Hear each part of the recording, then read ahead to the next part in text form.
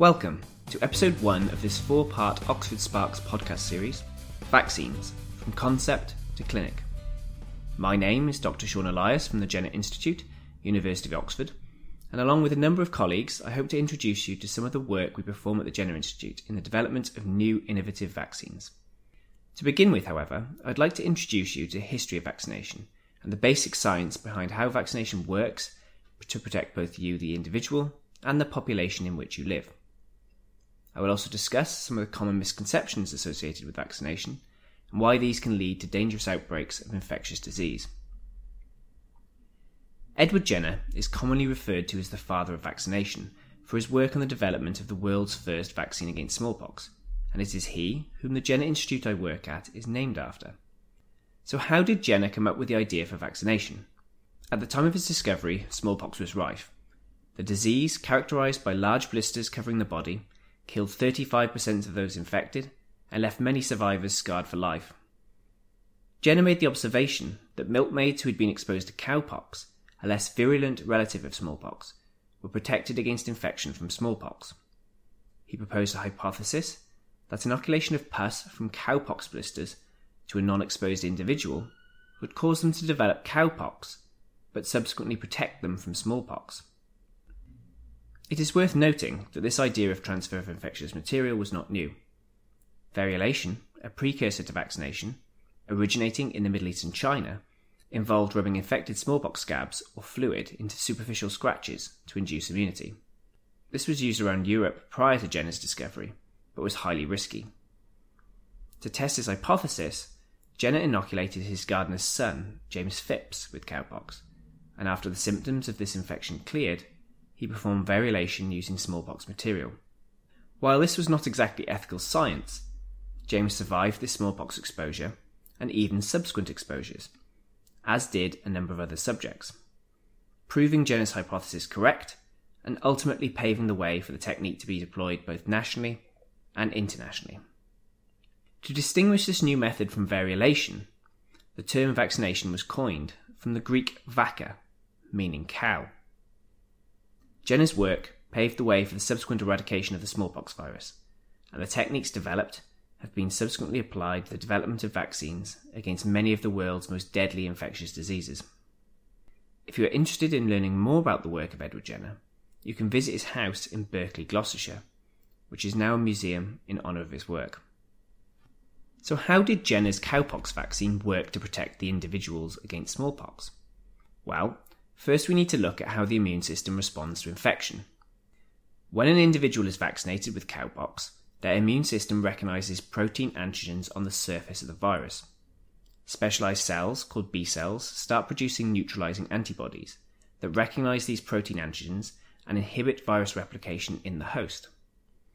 There are a number of mechanisms by which antibodies can achieve this, including blocking virus entry into cells, or increasing the efficiency by which other cells of the immune system can clear the virus.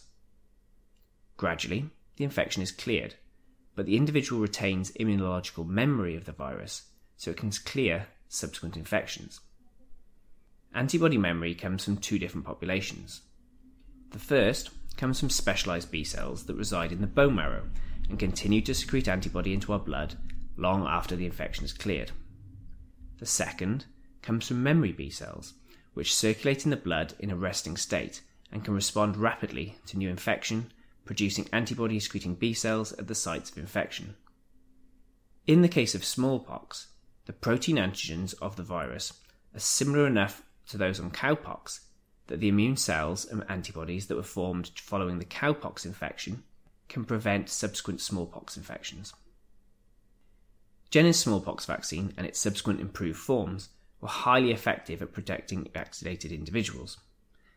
However, this individual protection can also contribute to population-level protection, known as herd immunity, when enough people in a population are vaccinated. To understand how this works, we need to look at the basic replication number of a disease, known as its R0 value. This describes for any case of infection how many subsequent infections theoretically might derive in an unprotected population. Smallpox, for example, has an R0 of 4 to 7, meaning for every one case, 4 to 7 more individuals may catch the disease. Vaccination of a population effectively reduces the R0 by blocking transmission, and if the R0 value drops below 1 and is maintained at this level, a disease can be eliminated, assuming there is not a reservoir of the disease outside the human population. To achieve an R0 of below 1, you don't actually need to vaccinate everyone, meaning that those who cannot be vaccinated, very young children or immunocompromised individuals, can be protected by herd immunity. For smallpox, the combination of governmental policy worldwide, either promoting vaccination or making it mandatory, helped lead to an eradication of smallpox officially in 1980. Modern vaccination schedules have been devised to maximise effectiveness in different age groups, taking into account relative risk and exposure. Many we receive as a series of vaccines in the first few months of life, including diphtheria, tetanus, pertussis, and polio. In contrast, influenza vaccines are typically given to more elderly individuals, but also those with certain medical conditions that may increase their risk of infection. Some vaccines against diseases such as Japanese bee encephalitis, yellow fever, and rabies are only given to those living in endemic countries, or to visitors travelling to those countries. Others, such as hepatitis B, are commonly given to health workers and those who work with human blood, such as doctors or researchers such as myself. There are even vaccines that can protect against cancer, including the vaccine now routinely given to 12 to 13-year-old girls, which protects against a virus that can lead to cervical cancer. These diseases are being controlled by vaccination campaigns around the world, with many effectively eradicated in a number of countries. However, that final step of world eradication has not yet been achieved for these diseases, and in the final part of this episode I will discuss why this is. We will start with polio. Caused by the poliovirus and spread by fecal-oral route, this disease is largely asymptomatic in 90 to 95% of cases. However, it can cause paralysis in around 1% of cases. The development and widespread use of the poliovirus vaccine in the 1950s saw a dramatic decline in cases, and in 1988, a global effort to eradicate the disease began.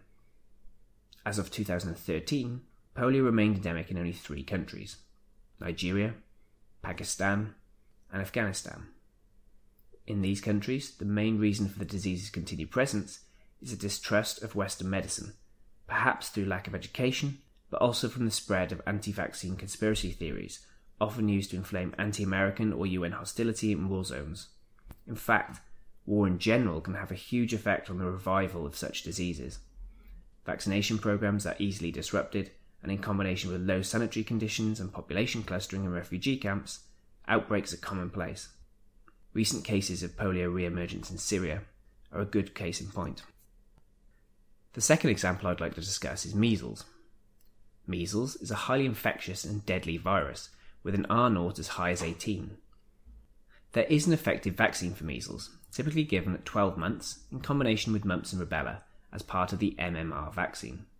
The reason why the vaccine is given at 12 months and not earlier is that the immune system is immature before this point and cannot effectively produce a protective response.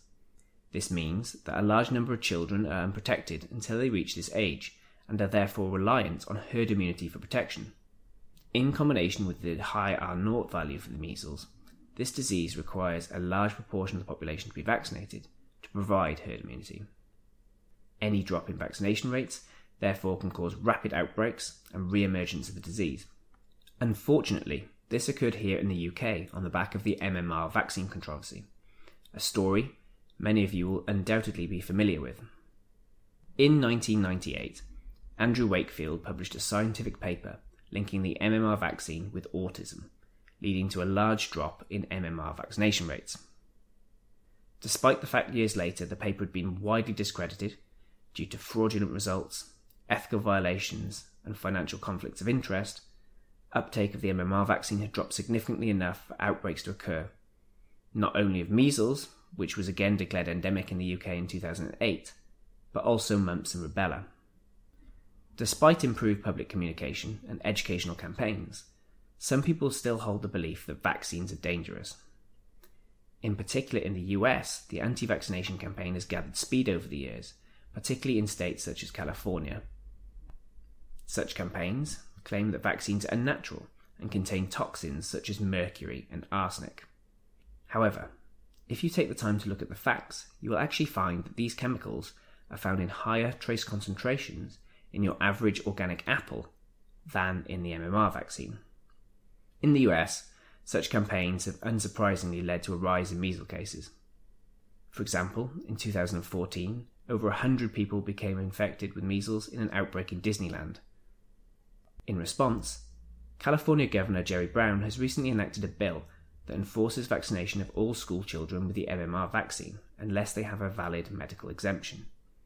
This means that the state's previous personal belief exemption, as well as exemption on religious grounds, are no longer valid.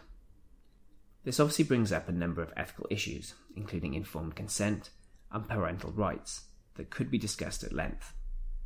However, I will finish off with repeating Mr. Brown's statement in support of vaccination, which I believe sums up nicely why we should vaccinate. The science is clear that vaccines dramatically protect children against a number of infectious and dangerous diseases. While it is true that no medical intervention is without risk, the evidence shows that immunisation powerfully benefits and protects the community. Thank you for listening, and I hope you will continue to follow this 4-part series, Vaccines from Concept to Clinic. In the next episode, we will talk about how we go about designing and testing new vaccines.